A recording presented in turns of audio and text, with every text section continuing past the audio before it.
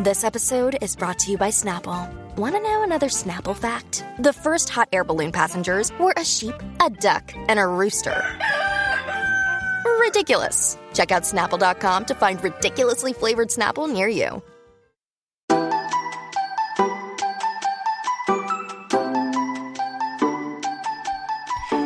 Hello everyone, and welcome to the Housewives Archives, a podcast where we discuss in great depth all things Real Housewives.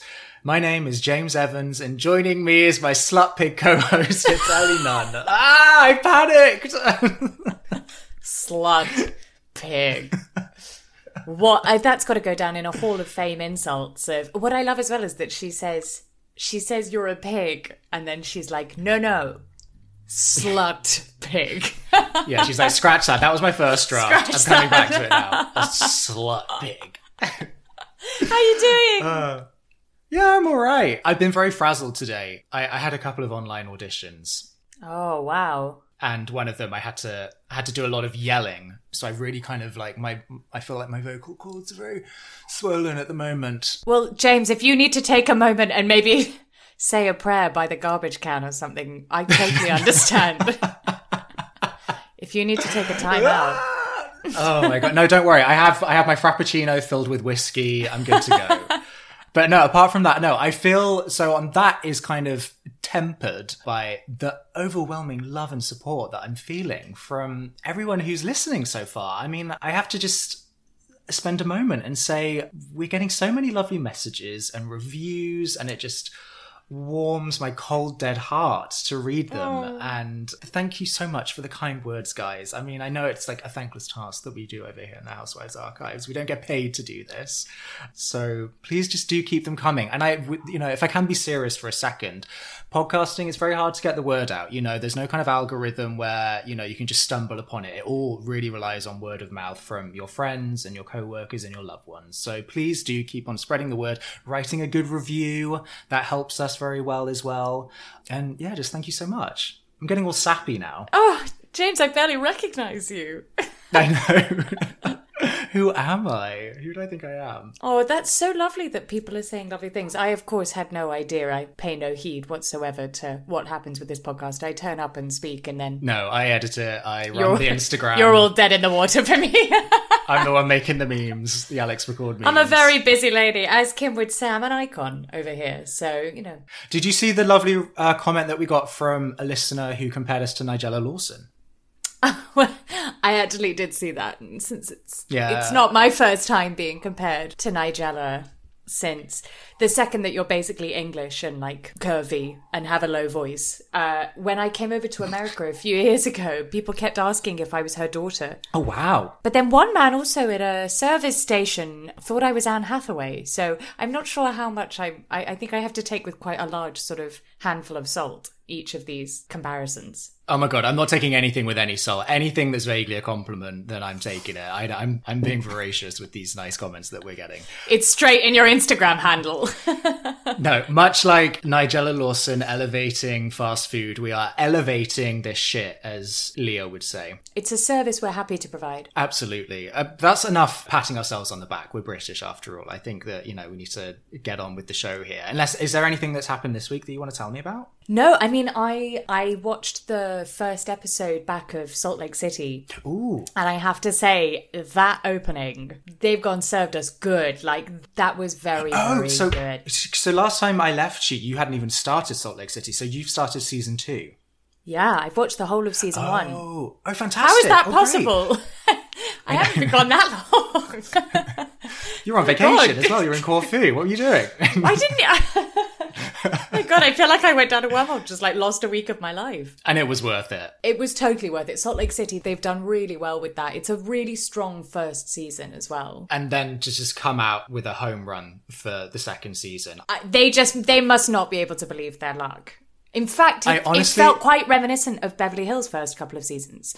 That like the circumstances have just handed them some incredibly good TV. Yeah, something really, really, something ordained from the gods, and it's just fallen into their laps, and we just get to watch it play out. The timing, it worked out perfectly that they were filming it, because normally this always happens in the downtime. It's like just our luck that someone gets arrested off camera. Yeah. I honestly don't think my heart can take it. Between Beverly Hills and Salt Lake City happening at the same time, it's too much to bear. It's too much excitement for me. There is nothing that makes me happier than when the new episode of Beverly Hills drops each week, and I like get into bed and I pull the duvet up, and I normally have like a cup of something hot and enjoyable, and I snuggle down, and it's Nirvana. I'm so happy each week, which is funny because it's not the most gripping series there's ever been of Beverly Hills, but there's just something so wholesome. It's like, it's really feeding whatever that craving is that I had. I have actually found the opposite, and I've had to really change my viewing habits because, you know, like you can't eat a big meal before bed. You need to like give it a few hours. I can't just watch the show live anymore at 9 p.m. and then go to bed straight afterwards because it's too much excitement. Like the adrenaline's still pumping. So I have to kind of like go and read a book or do something a bit more wholesome, like do some knitting or just have a good lie down. Oh, you're a better person than I am. No, otherwise I just can't sleep. It's ruining me. I go to bed with just like visions of cars rolling 5 times over, like swirling around in my head, and broken ankles. And oh my God, these stories fucking up. Gretchen being like, do you want to do a fast? Where it's like, oh my God, what world are we in where that's still a thing that you ask someone? No. Wait, who's Gretchen? Should I just say Gretchen? Yeah. Crystal. Oh, Crystal. Did you confuse her with Gretchen Rossi? I have no idea where Gretchen came from. But then, to be fair, the other week I was trying to remember the name of a book, and the book is called Sorrow and Bliss, or Sorrow and Tears. And I said, I really want to read that book, Miss Mason.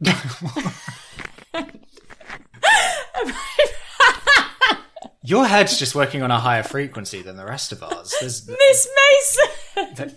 What? Literally, it's called, nowhere does it say Miss Mason. It's not like the character's called Miss Mason. I feel Kim Richards and I are moving at a similar frequency at this point. Right, yeah, completely. You, Kim, and Sonia Morgan, you're like the trinity of just batshit babbling. That Gretchen thing was a bit Dana Pam. That was like, just like, pick a name, any name. Gretchen, Crystal. Gretchen. Oh, Kim Richards. I'm excited to sort of try and... Kim Richards feels a bit like when you have a necklace that's so tangled up that you're like, where do I can't even find the end to begin the untangling process to like make this a straight line. Yes, like our episode is going to be her top that gets wrapped around her neck at game night, and we're going to spend the next half an hour trying to undo unthread it while she's calling to no avail, because the truth is, a bit like Sonia Morgan, Kim Richards, whether she's like sober or intoxicated, doesn't actually bear that much reflection on what plane she's working on. Like, it's the same with Sonia, where quite often you look and you go, God, I think Sonia has a bit of a problem with alcohol. Understatement of the year, but like, then you see Sonia sober and you're a bit like, oh, she's just as batshit crazy. And it's the same with Kim, that I think the first few seasons everyone assumed that Kim was on another planet because she had a problem. But actually, the more you watch the show, the more you're like, oh, Kim is just bad.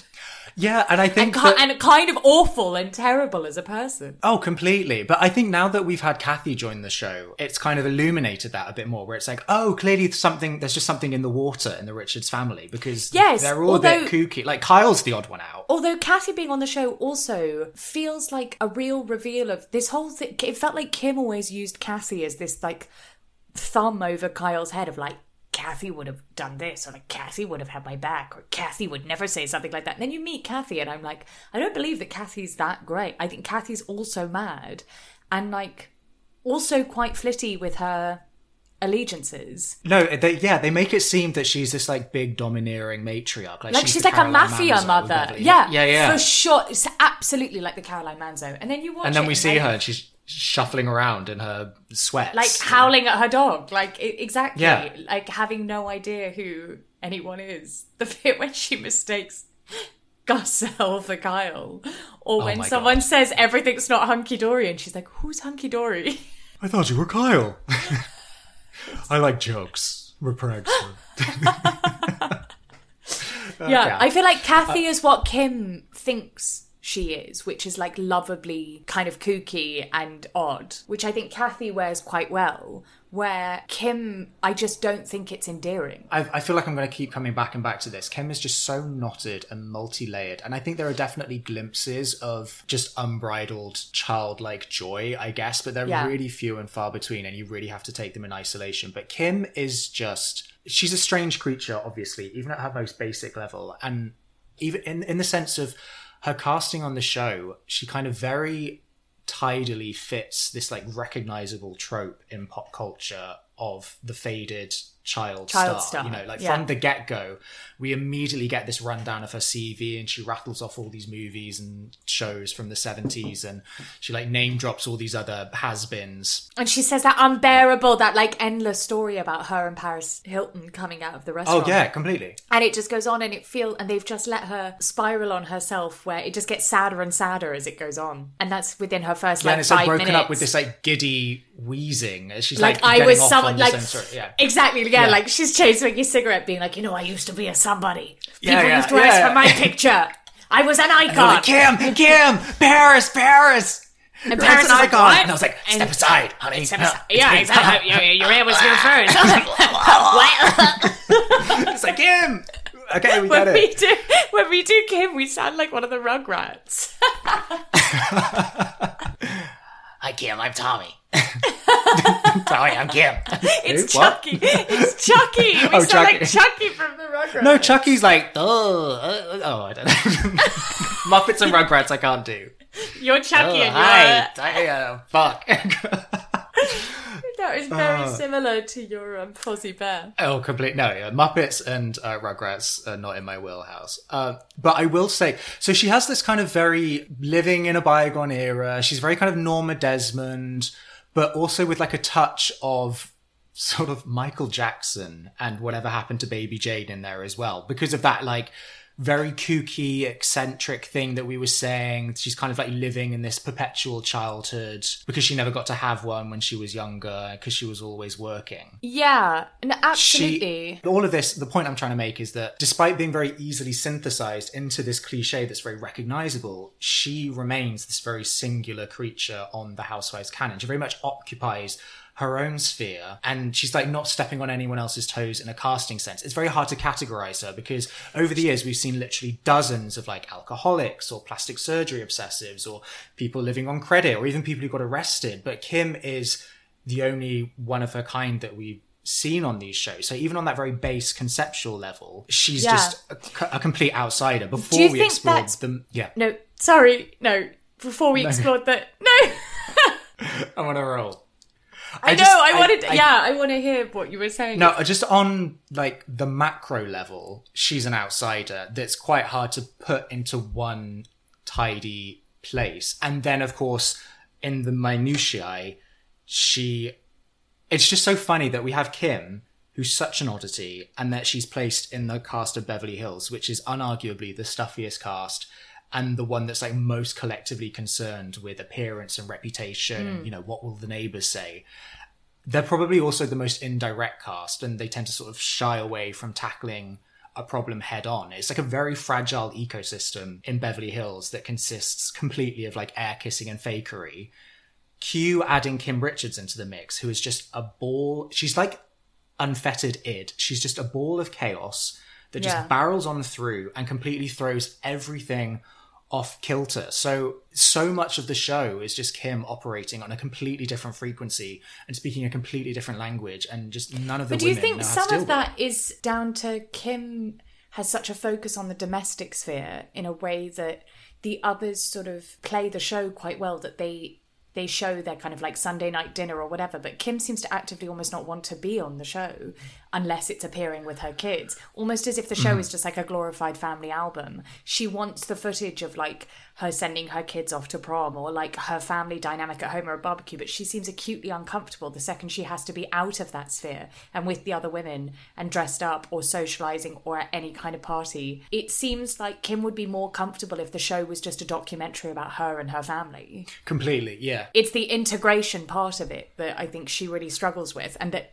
exactly like you're saying, really upsets the ecosystem of the show because she doesn't play the show properly. It kind of strikes me when we meet Kim, because we're told two things. One, this kind of faded child star thing that very much makes sense, and we kind of get that. And then the other is that she really tries hard to sort of sell that thing of, I gave all of that up on my own terms to be a mum, and I love being a mum. It's my favorite thing. I don't know, is that season 1 the tagline where it's like, my most important role is being a mother? And she's like, her introduction is all of her kids.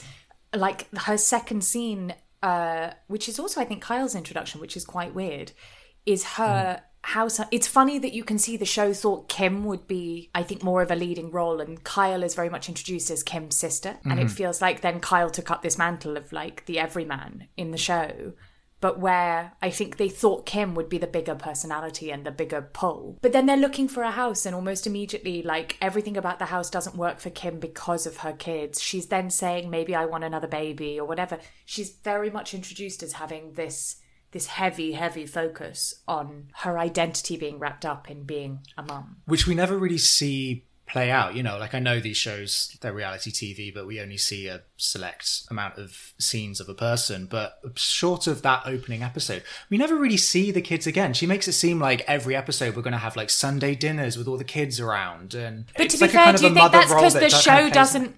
But I wonder whether the show didn't really want to show that. I feel like... Also, I think we do get quite a lot of Kim's family.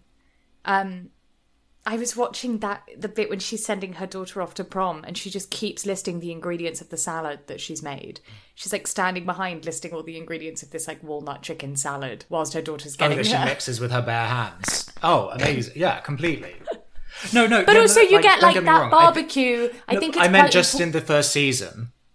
But isn't it in the first season you get that barbecue where the guy she met at the supermarket, she invites him over, and then she pretends the baby's hers. And she and her kids basically play this prank on a guy where it just sums up Kim that, like, she sabotages any chance for, like, something for herself, basically, to be in on a joke with her kids or to, like, be the, like, kooky mom figure. Yeah. I think that's what I find weird with Kim is so many of her, like, pranks, rather than being something where everyone's in on the joke, seems to be something... either at the expense of another person or where no one really gets it. So much of Kim's existence on the show is her basically doing stuff being like, it was a joke, and everyone being like, mainly Kyle being like, well, no one got that was a joke. That like, it... Sorry, I've been needing to cough for ages, and I feel like I had this horrible like phlegmy very Kim actually, this kind of like phlegmy growl at the back of my throat. But yeah, I feel that where someone like Kathy... there's much more of a sense that if she was to pull a prank or something, everyone is going to benefit from the laugh that we get at the end of it. Kim's pranks often seem to just be like a cover for her very weird behaviour. Mm-hmm. Like even the crutches one is the only one that Kyle is in on. No, that's why I kind of think that she's a bit kind of Michael Jackson-esque, where she's sort of stuck in this... She has a bit of a lost boy complex, and she's sort of stuck in this Neverland, this very sad Neverland in the valley somewhere. Yeah. And I remember watching a documentary about Michael Jackson where because he never got to do anything normal, he like rented out a grocery store so that he could just have a go at just doing the shopping. And then they like hired a load of actors to also pretend to shop and not bother him.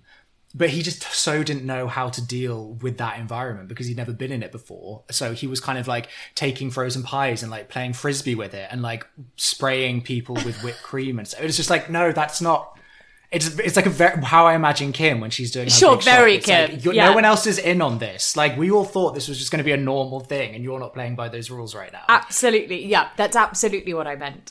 So in the first season, I feel like that's just like a recurrent theme of her... It feels like everyone just doesn't get Kim. I mean, do you think that... I have it in my head that Kyle was kind of one of the first people that they signed on to the show, and that Kim came with Kyle. And a bit like with Camille coming with Kelsey, I kind of get the impression that Kyle and Kim were sort of like a package deal. And that Kyle said, I'm aware I may be projecting a lot on Kyle right now, which might not be fair. This might not be true. But they seem to make a big thing out of how she's famous or was famous at a time. And that Kyle was saying, look, if you get me on the show, I can get my sister on as well. And they kind of, don't they talk kind of very, obliquely about, I thought this would be a really good idea to get Kim out of the house and meet this new group of women. And I just kind of get the impression that she was dragged kicking and screaming onto the show by Kyle to just sort of give her something to do. Yeah, I think that's true. I just think it's interesting that the way they introduced them on the show is very much the other way around. Because I think for the general public, Kim would be a better known figure. Yeah. But I definitely think that they probably came as a package deal. And the show must have not been able to believe their luck when they realised what a toxic relationship it is. And like the way that it culminated at the end of that first season. I kind of wonder what they thought was going to happen by putting that. Like, they clearly, their whole family has quite like a frictious relationship that they constantly seem to be swinging between different arguments. And I'm quite surprised that they agreed to go on a reality TV show where that was obviously going to rise to the surface. That's what I mean. And I mean, I really don't enjoy Kyle, but I'm trying to kind of really temper myself here because I can't imagine this is pleasant to anyone to listen to who is a big fan of Kyle, but I'm trying to keep it objective. But I get the impression with her, Kyle is very superficially charming enough to sort of masquerade as the protagonist, as the everywoman. And I think that we've been bamboozled into thinking that of Kyle. And I feel like Kim might not know better by doing this show, but surely Kyle did. And that must have been a concern when she had Kim come onto the show. And I've been thinking a lot this week about narration on the show and how it's used with regard to Kim Richards. And like, you know, one of the techniques of Housewives is by including these talking heads is that there's always this fluidity of narration where each of the women takes turns to sort of play narrator and get to tell their side of the story. And so with something like the Kyle and Kim dynamic and the complexity of their relationship and all its nuance and its toxicity, we ostensibly get to see both sides of that story. But unfortunately, because Kim is like eccentric at her best moments and just drunk mess at her worst, she ends up looking like a very unreliable narrator, which she probably is.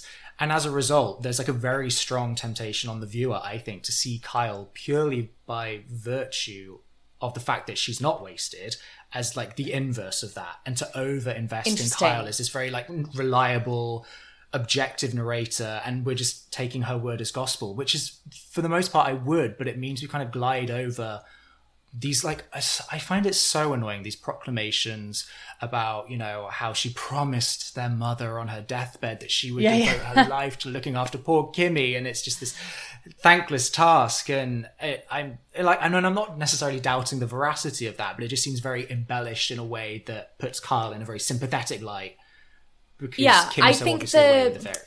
I think this implication of Kyle using Kim as a sort of punching bag or bullying her, I never really understood. But what I do recognise, like you say, was that Kyle was probably cannier about the show. And I think it's quite purposeful every time, like you say, her sense of like, look after Kim, we've got to make sure, like, Kim, what are you doing? What do you mean you're going to have another baby? Which means Kim does always end up looking bad. And I think Kim makes herself look bad, but that's by virtue of being on the show. Mm-hmm. To be honest, I think Kim just shouldn't be on the show in terms of... Oh, completely. Like, she is fundamentally not made for reality TV.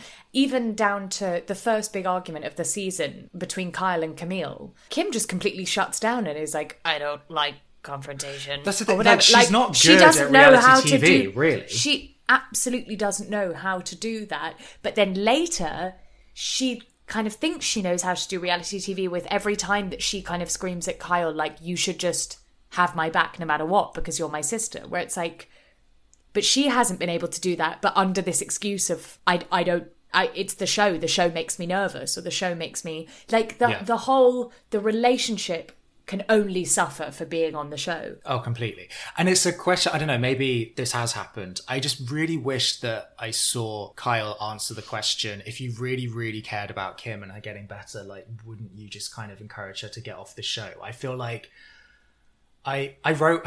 God, this is so wanky. When I was at university, I wrote a dissertation about codpieces. I swear this is going somewhere. Codpieces are like they very ostentatiously and they very publicly announce that they're hiding something very private. And it's that kind of Eileen Davidson thing of like, please pay attention to me, don't pay attention to me, please pay attention to me. And I suspect that there's a bit of that with Kyle wanting to kind of cover up Kim's addiction in those first couple of seasons. And I don't doubt that she's massively drawing attention to like making a show of protecting her. Yeah. That I think that's renders so the true. whole act null and void. That's so fascinating and so true. This idea of the whole first 2 seasons is all about Kyle being like, it just weighs so heavy on me having to always look after Kim and protect Kim. But by very virtue of doing that, she's not protecting Kim because she's constantly putting Kim's actions, which, don't get me wrong, are frustrating and in some ways inexcusable, but under the microscope. Can I ask, You can ask me whatever you like, James. Yeah. Oh, this is a safe space. I think that this... well, I'm treading lightly because it's such a horrible thing that she said. A horrible, horrible thing. But I kind of think it's one of those moments where Brandy does herself no favours, but there's a kernel of truth there. When she says in that one reunion, she believes that Kyle would be happy if Kim were to fall off the wagon. It's a really spiteful, cruel thing to say, but I do get the essence of what Brandy's getting that. And I think it kind of answers the question that you asked me last week about game night, about why they're getting on so much. And I just do think that Kyle is comfortable with a certain dynamic in which Kim is a bit of a fuck up, and it gives Kyle a sense of purpose to be able to swoop in and save the day constantly. But also I wonder whether there'd be a degree to which if Kim fell off the wagon, then Kyle's proved right. Yeah. Because almost the more that Kim has her shit together, the more that it's like, Kyle, what have you been like complaining about for years? I think she almost wants... This is quite a natural thing I think quite a lot of people do. Or if someone's been terrible to you, you kind of don't want them to become vindicated. No, you want to be vindicated by people recognising their behaviour. So Kyle's almost vindicated by every time that Kim is like an hour late. Because everyone can be like, God, how can you live with this? And it's like, I know. Yeah.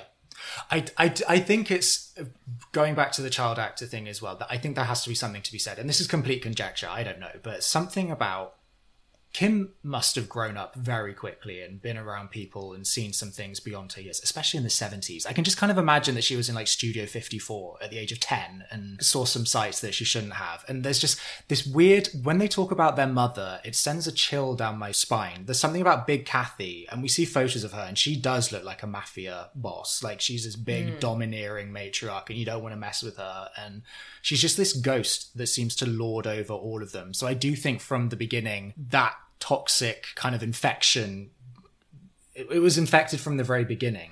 Well, we see those roots so much from, is it the second episode of the whole first season, where Kim reveals this thing about the house and about their mother's house. I mean, she only alludes, I think, to it being painful to be there. Yeah. I think she talks about the share, about being bought out of her share.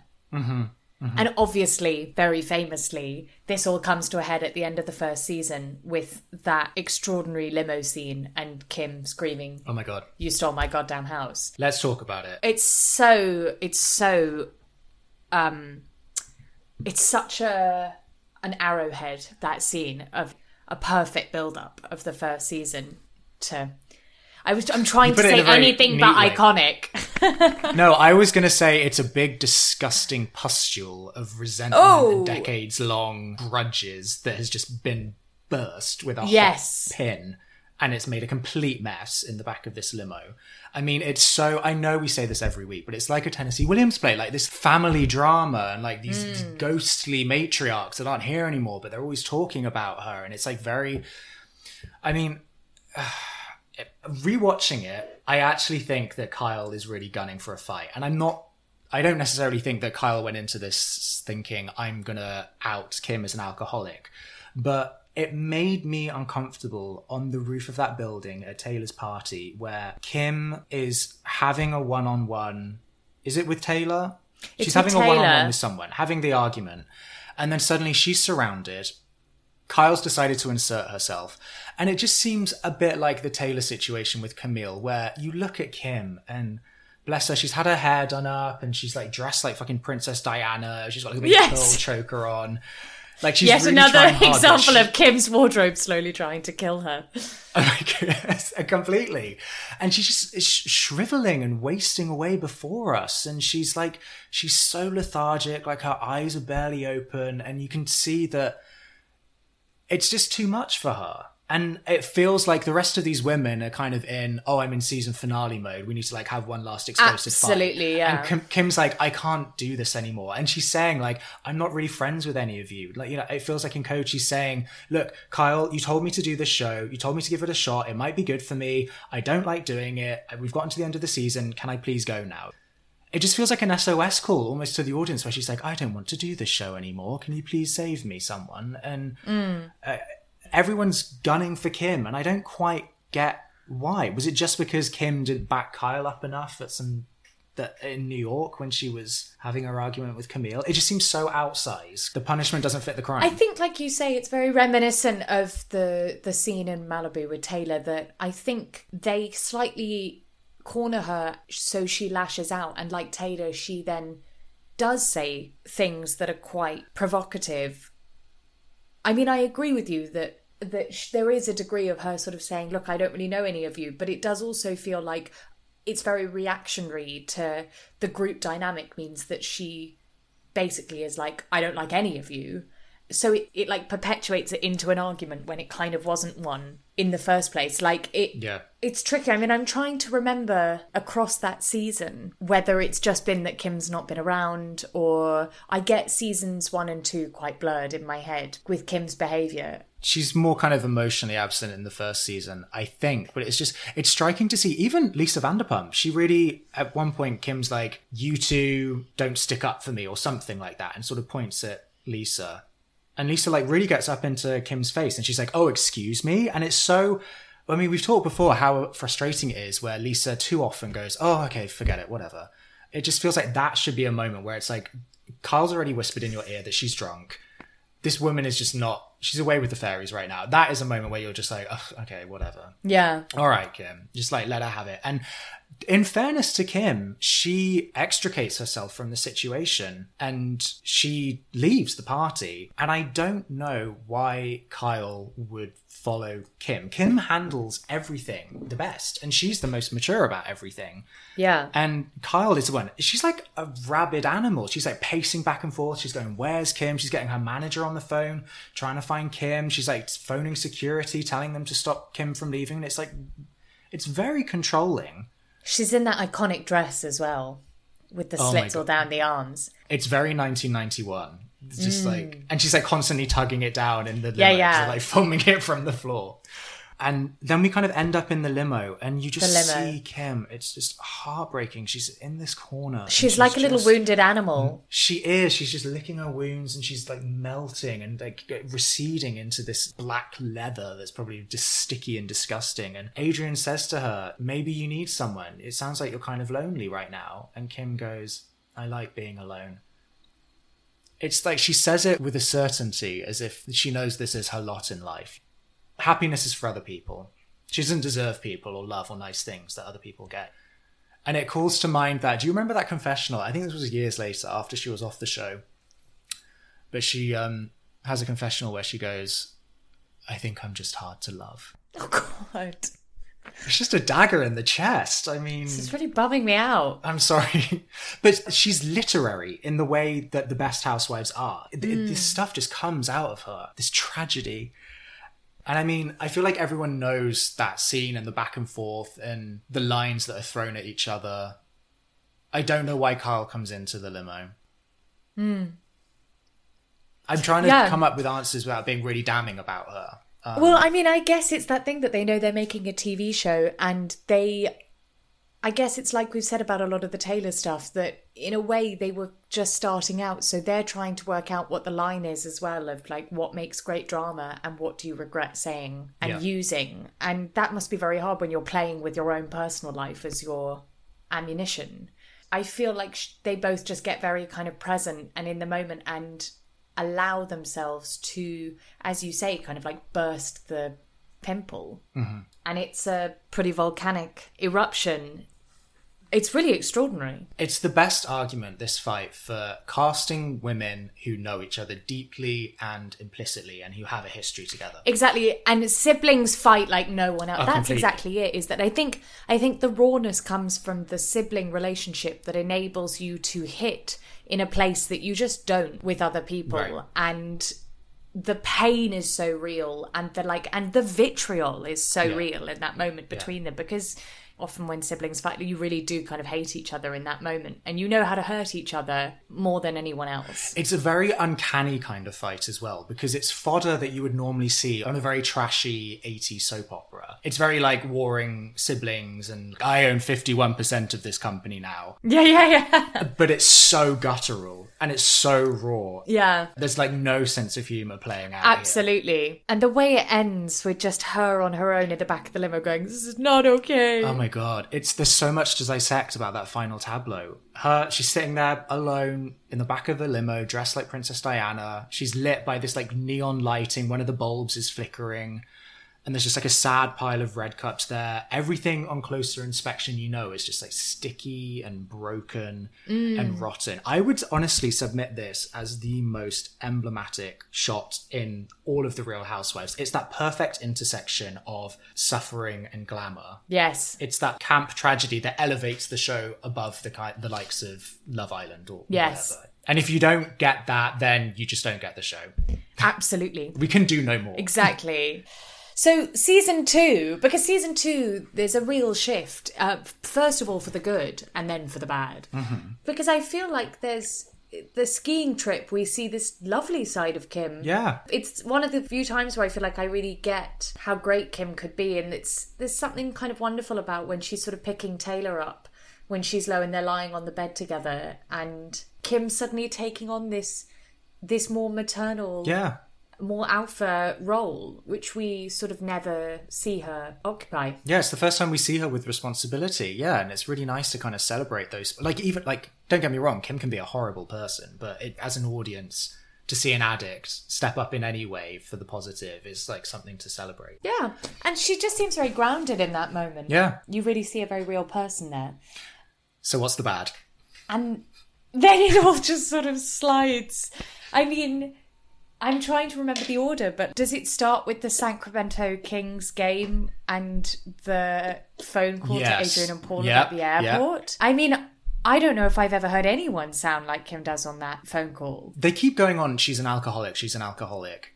I suspect that there's maybe a bit of pill abuse in there as well. For sure. Just something... It's not about being slurry. It's like she's making no sense. It's just even a game night, even like when they go and get surgery done and Paul's talking to her and she's listing off all these pills that she's taking. It just, that whole kind of culture really I find quite frightening. Yeah. And Paul is saying, like, speaking to me now, you're really glassy-eyed. You're just not here right now. That's not just being drunk. That is, you're just on another plane.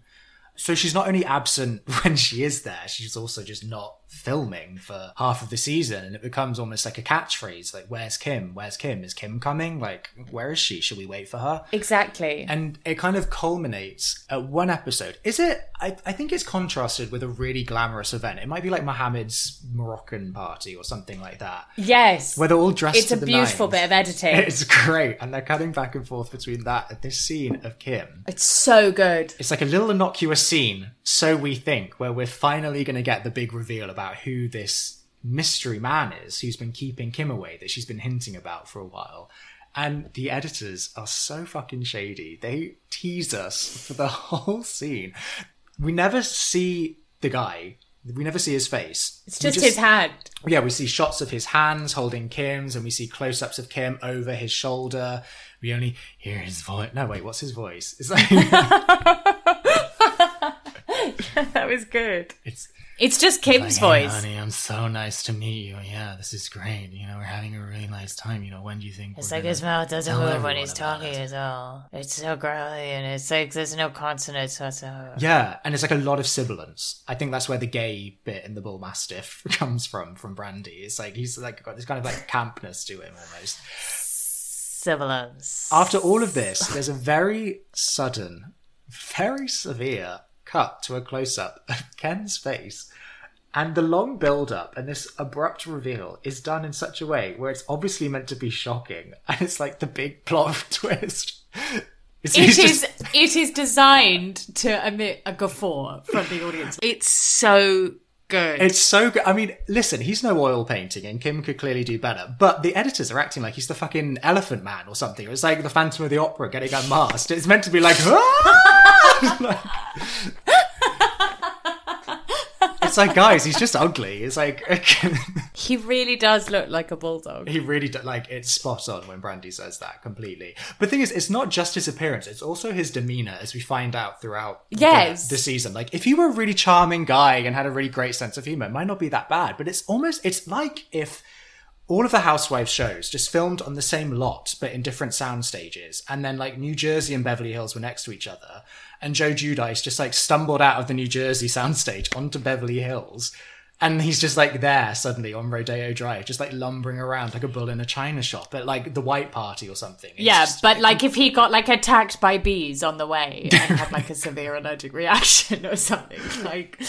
Oh my God. Because that's the other thing, is that at least with those guys, or with Dorinda's John, you kind of get maybe what they maybe see in them. But with Ken, it's like you say, it's not even like he has like a bullish charm or a kind of macho energy or something. He has the energy of a teenage boy shuffling from his bedroom to the bathroom. Completely. Like, say, kind of monosyllabic good morning. Yeah, completely. Before, like, leaving all of the packets open in your kitchen or whatever. It's just... And it's like the Taylor and Russell situation where Kim gives us these talking heads where it's like, he's amazing at parties, he's so much fun and he's loving it. And it's like, okay, well, we're seeing him at the White Party and I don't see it. I don't know about you.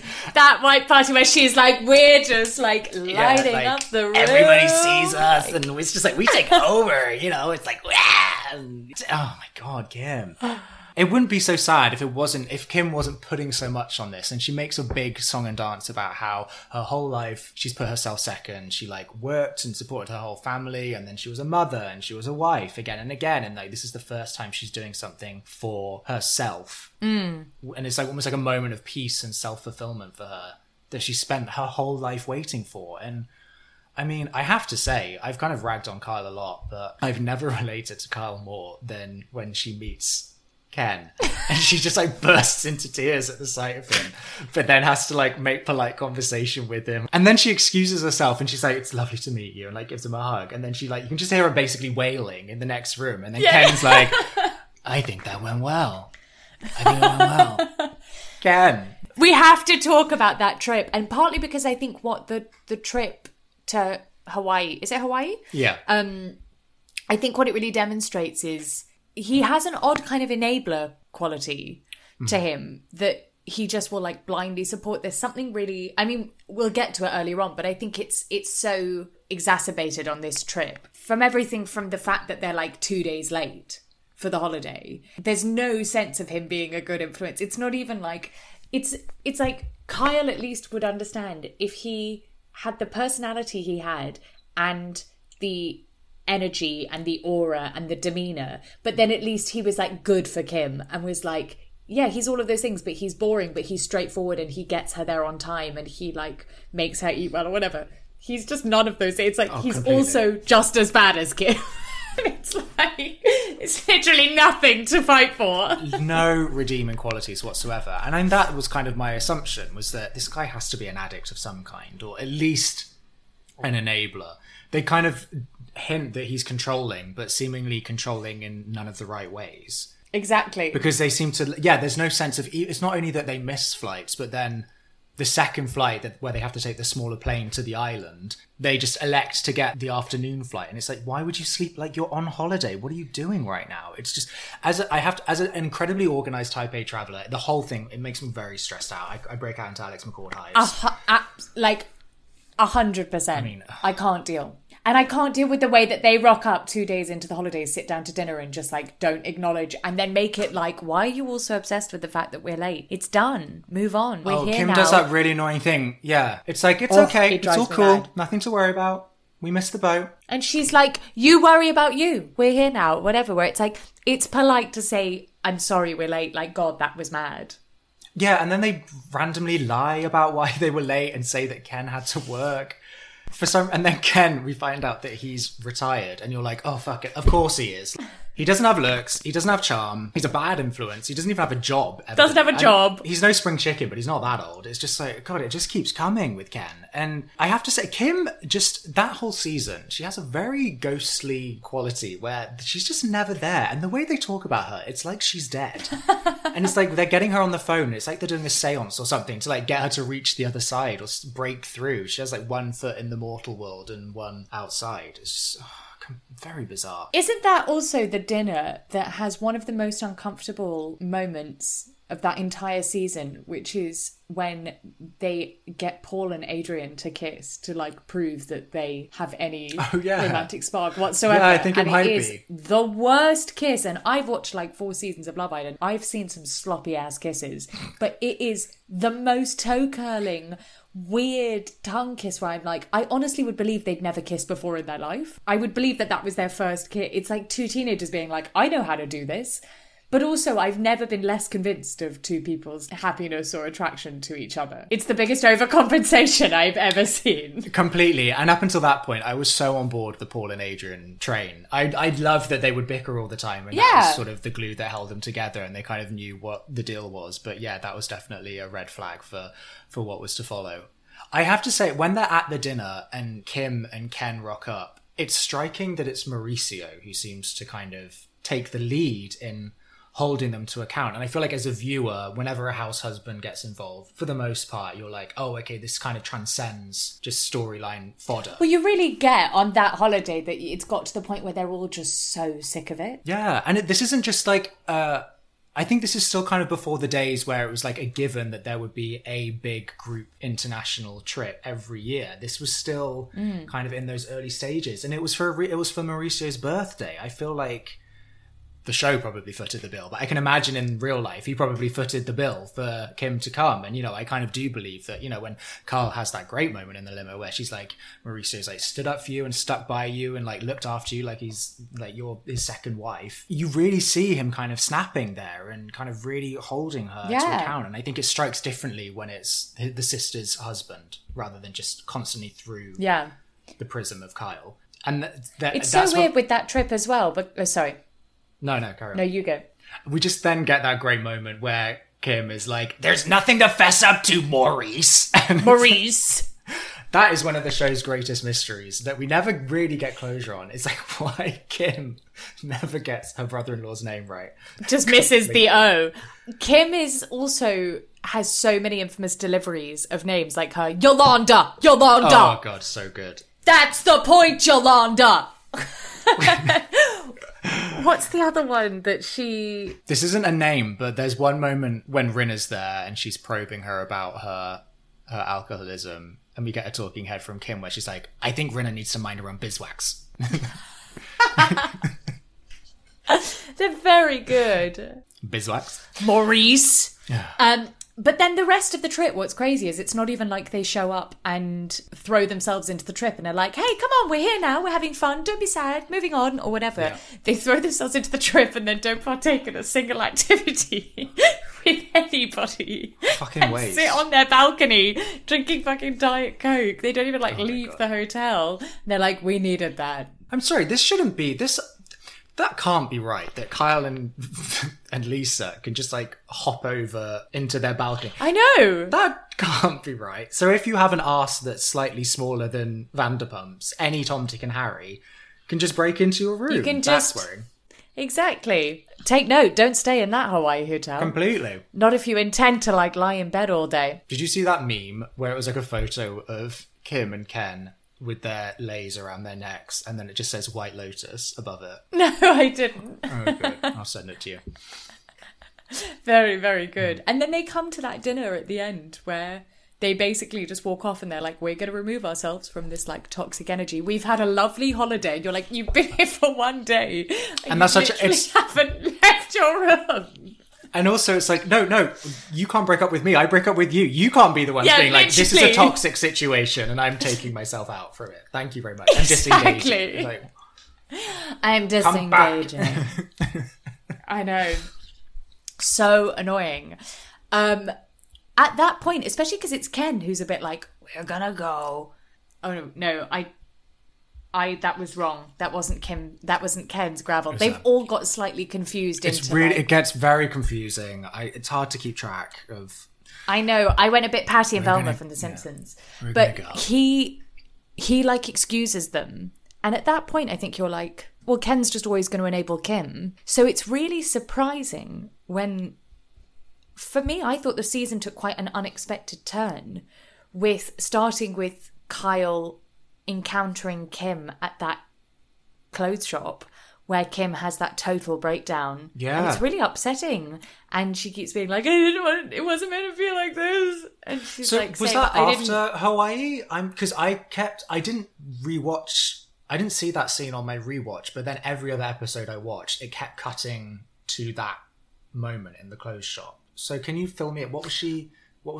I can't remember. Feel free to write in and correct us on which place this came in. But I thought it happened after Hawaii, and that it was about saying her kids were upset that she and Ken were together. And I figured that was the beginning, because they see each other, and then we have our second infamous Kim limo scene. Oh my God. Well, before that we have unreal hotel scene. Let's talk about the hotel scene. It's everything that's unholy and cursed about this union just distilled into the world's saddest hotel room that for some reason they just decided to rent just to go to this party at SUR. I don't understand why they're in a hotel room in the first place. They're in hell. That is what they're doing. Well, a hell, yeah. Exactly. I honestly think I wouldn't be surprised if I did something terrible in my life and got sent to hell, and I got there and it was that hotel room with Ken and Kim, just like stuck in an endless, like waiting to go and never being ready. It's so purgatory, isn't it? It's just like, it's cramped. They're on top of each other. It's claustrophobic. It's dirty. There's clothes strewn everywhere. They're angry with each other as well. So it's like you're getting that really thick atmosphere of like arguing, but also they can't even fully argue because there's like a makeup person there, so they're like doing passive aggressive arguing. You just see Kim breaking down completely, like, and I don't mean like having a nervous breakdown, but just her bodily functions just not working like they're supposed to. She's like rifling through her suitcase. I don't know how she has so many clothes, and she's like coughing all over it with her mouth open, and it's just like, you just think she's going to start rotting and like limbs are going to fall off her soon. Like she's barely stringing a sentence together. Is that the scene where she pulls the vibrator out of her? No, that's another one where she like thinks it's a lipstick. Like, I thought it was. No, it's not that one. But no. I'm like, how could you? It's like the nadir of. It's like Sonia Morgan, like really rough but on crack. Probably quite literally. It's just the absolute bottom of the heap of Real Housewives of Beverly Hills. There's nothing aspirational whatsoever. But it's sort of Sonia without the charm. Completely. Like, even at her lowest, Sonia weirdly has a kind of charm. Even in those moments where she's like, I'm going to fight you or whatever, and then collapses under the table. There's a kind of weird raffishness to Sonia. Yeah. Which is why you get people like Bethany being like, okay, you're going to fight me, like, whatever. Whereas with Kim, like, there's just like a dirtiness to the whole thing where it's just really upsetting to watch. Even when Sonia's like picking up dry dog shit in her house, like you can tell that the townhouse was once upon a time, it had some luster to it, but it's just that in this Marriott hotel in a strip mall, it's just like, honestly, my day-to-day existence is pretty fucking depressing, and it would make for more glamorous television than this scene that we're seeing. Like, you know what? I'm being put up in a jury's inn for filming next week. I may have to recreate this scene and just send you. I'll fly over. I'll play Ken. Deal. Wonderful. And then afterwards we can get a limo over. Exactly. And then, like, play with all the rubbish that's in there. The rubbish is the worst bit, and the rubbish is the point where you can see that Ken is just. Even Ken is done. That's the thing. You end up feeling sorry for him. You really feel for Ken in this scene. Like, he's trying to salvage whatever's left of this evening, and he's like desperately trying to cheers, but like meet her drink because she's like swinging it around all over the place, like riding around. She's got her reading glasses on for some reason. Like, I don't know what she's reading. And even he seems to be trying to protect her from the fact that they're being filmed. So even like the tissue paper and things like that, it's like he's desperately trying to be like, don't go through someone's garbage on television. Yeah, like, you know it's trash. Don't open it up right now. Like, close it. It's awful. She's very Anna Nicole Smith in this scene as well. We get that great GIF-worthy moment where she's, like, looking at herself in the mirror and she's, like, putting on a lip gloss and she's pouting. She's, like, messing up her hair and she, like, thinks she looks gorgeous and she's just... that drunk girl at a party. She wants Ken to take off her bra on camera because it's dirty, and it's like, Kim, you were playing with rubbish literally like 2 seconds ago. Like, and then she also does that weird thing of barreling into the party like super high energy and like about like seeing everyone, but doing that thing of like immediately grabbing people and being like, it's not good. I like, I want to break. It's actually really, really relatable in terms of, I feel like I've had someone come into a party and do that to me where they're like manic and they're operating at that level where they're like, we're going to have like an amazing time, but like, I'm leaving my partner or whatever. And you're like, whoa, okay. Yeah. And it also just means that the person is left with like no answers to their questions because it's like, well, we can't talk about it now, but you've just like dropped this bombshell on them. Like spreading it throughout the room to everyone. Exactly. And then Ken is just like chasing her around the party. Yeah, he's like, I don't know anyone. Please don't leave me. And of course she's off. She wants to get out of there. And bearing in mind, it's not like he's her date. Like they've been together for like half this season. They've been on holiday together. And she's acting as if she's trying to ditch a blind date. I don't know what happened. It's like she stepped into SUR and there was like, I don't want to say a moment of clarity because she's still batshit, but something shifts there where it's like, it feels like she's been held captive in that hotel room for days and days and days. And this is like her first taste of freedom, of like seeing someone, and she's just like just getting her fill, like clinging on to these people desperately. And we then have that really nice moment. I don't know if nice is the right word, but at least some kind of resolution with Kyle in the back room at SUR, where they're just kind of saying, listen, what's going on? And Kim sort of says that he's not good for her and she wants out, she's had enough, and drops this bombshell that she's 3 months late, and she's like, I think I want to have a baby. No, I want to travel. Like, oh God. But were you going to say about the lip gloss moment? Well, they have this lip gloss moment which is really heartening because it's really cute. It's really sweet. It's really sweet because they're kind of getting somewhere, and then Ken comes in and plonks himself down next to Kim, and so the conversation is stopped dead in its tracks. But then it's like Kim takes out her lip gloss, applies it, and then passes it over to Kyle. It's almost like an olive branch, and Kyle takes it and does the same, and it's just this really nice sisterly childlike moment of resolution, and it's almost like they're continuing the conversation in a way that only sisters can, that Ken's not privy to. Absolutely. And it was just, there's so much subtext injected into that was just a really nice ending for them. Or so we think. Do you think maybe Kim was just doing like a how to lose a guy in 10 days thing, and the whole limo journey is just her trying to put Ken off so that she doesn't have to break up with him? So she's like, oh my God, even the trash, literally, like when I next need to get out of a bad date, I'm going to be like, take off my bra, it's dirty. Yeah. It's like... And then I feel like in the end, she just like locks herself in the loo and is like... God. Just leaving him trying to knock on the door. That's the thing, like, you want to take Ken and like give him some, build him up and be like, honey, you got to leave her. Come on, you need to know your self-worth right now. Come on, enough is enough. Absolutely. Oh. She ruined your Hawaii holiday. Yes. I think that we're going to have to return to Kim for some more, because I'm aware that it sort of was just the beginning. Because after this, it feels like Kim had a couple of more endearingly kooky series.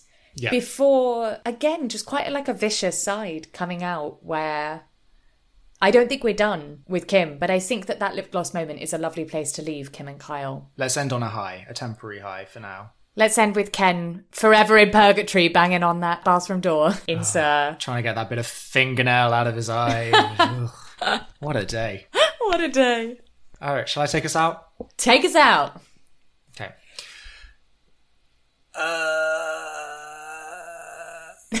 I've got a random thing. Okay. It's very Kim. This isn't what I Kim. normally do, but for some reason, this is what I've got. Thanks for joining us this week for our... No. Okay. This is... For some reason, this is the one I had at the season finale of last year. Thanks for joining us this week on the Housewives Archives. If you like what you heard... Oh, no. Okay. Thanks for joining us this season on the Housewives. I've got... It's not the one that I normally do for some reason. It's like you one don't know it off by heart now? I know. I'll just wing it. Thanks for joining us today on the Housewives Archives. If you really enjoyed what you heard, click subscribe if you haven't already, and write us a lovely rating. Tell all your friends and family about the show. We'd really appreciate it. And don't forget to click subscribe on @Housewives Archives on Instagram as well. Thank you so much. We love you, and we'll see you next time. Bye. Boom, boom, shabang.